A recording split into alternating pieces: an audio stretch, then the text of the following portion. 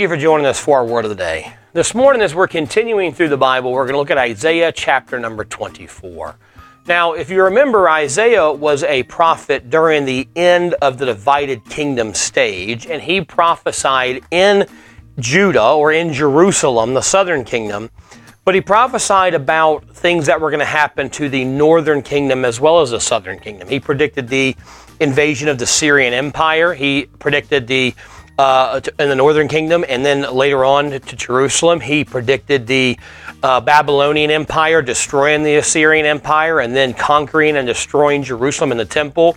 He predicted the fall of the Babylonian Empire and the rise of the Persian Empire that would allow the Israelites to return to Jerusalem to rebuild it.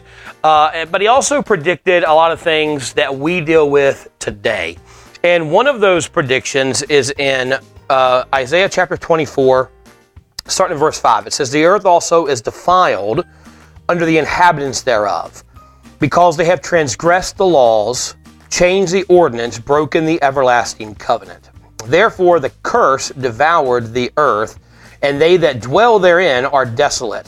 Therefore the inhabitants of the earth are burned, and few men left." Now these are very dark and disturbing and depressing verses, but it shows us what the problem in our current world and current culture is.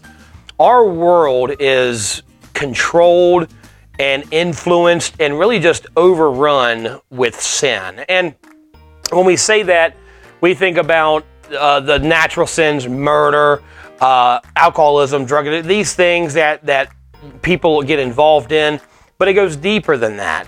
All the problems we face in our society, in our world, are because of sin. The unrest, the political unrest that we see in our culture, the riots that we see all around the world, not just in America, but in other parts of the world, people are rioting, and there are hate crimes, and there's genocide still going on, and there's murder, and there's rape, and there's just all these terrible things. Yes, the things that are happening are sin, but they're happening because of sin. But it's even more than that. The natural disasters we deal with, the floods, the hurricanes, tornadoes, the fires that devastate our world and make people homeless and take lives and kill people, the disease that we deal with.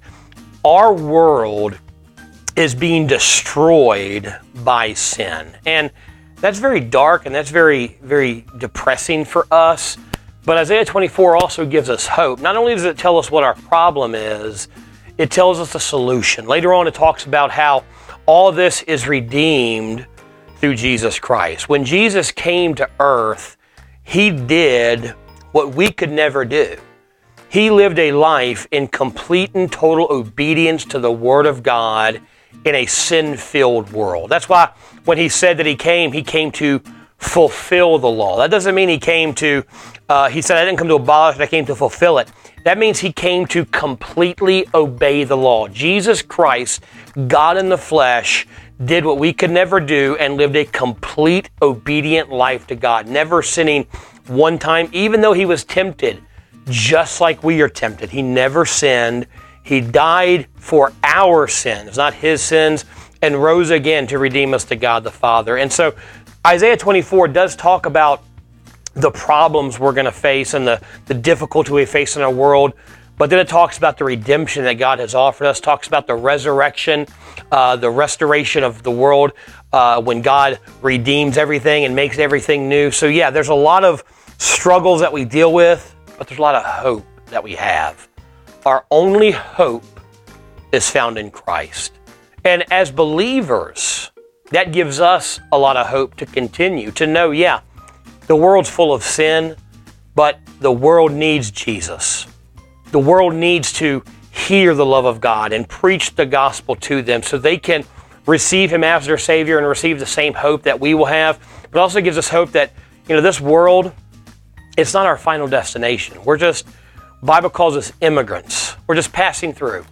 Our home one day will be heaven, and then our ultimate home will be when God restores the earth to what it should have been, and we live in perfect peace with God for all of eternity. That's where our hope is. And if you're watching or listening and you've never accepted Christ as your Savior, that can be your hope as well. All you have to do is realize that you are a sinner, condemned to hell because of your sin, but God died for your sin, and you just have to put your faith and trust that He came, He lived a perfect life, He died in your place, and He rose again to redeem you to God the Father. If you've never done that, I encourage you to do that.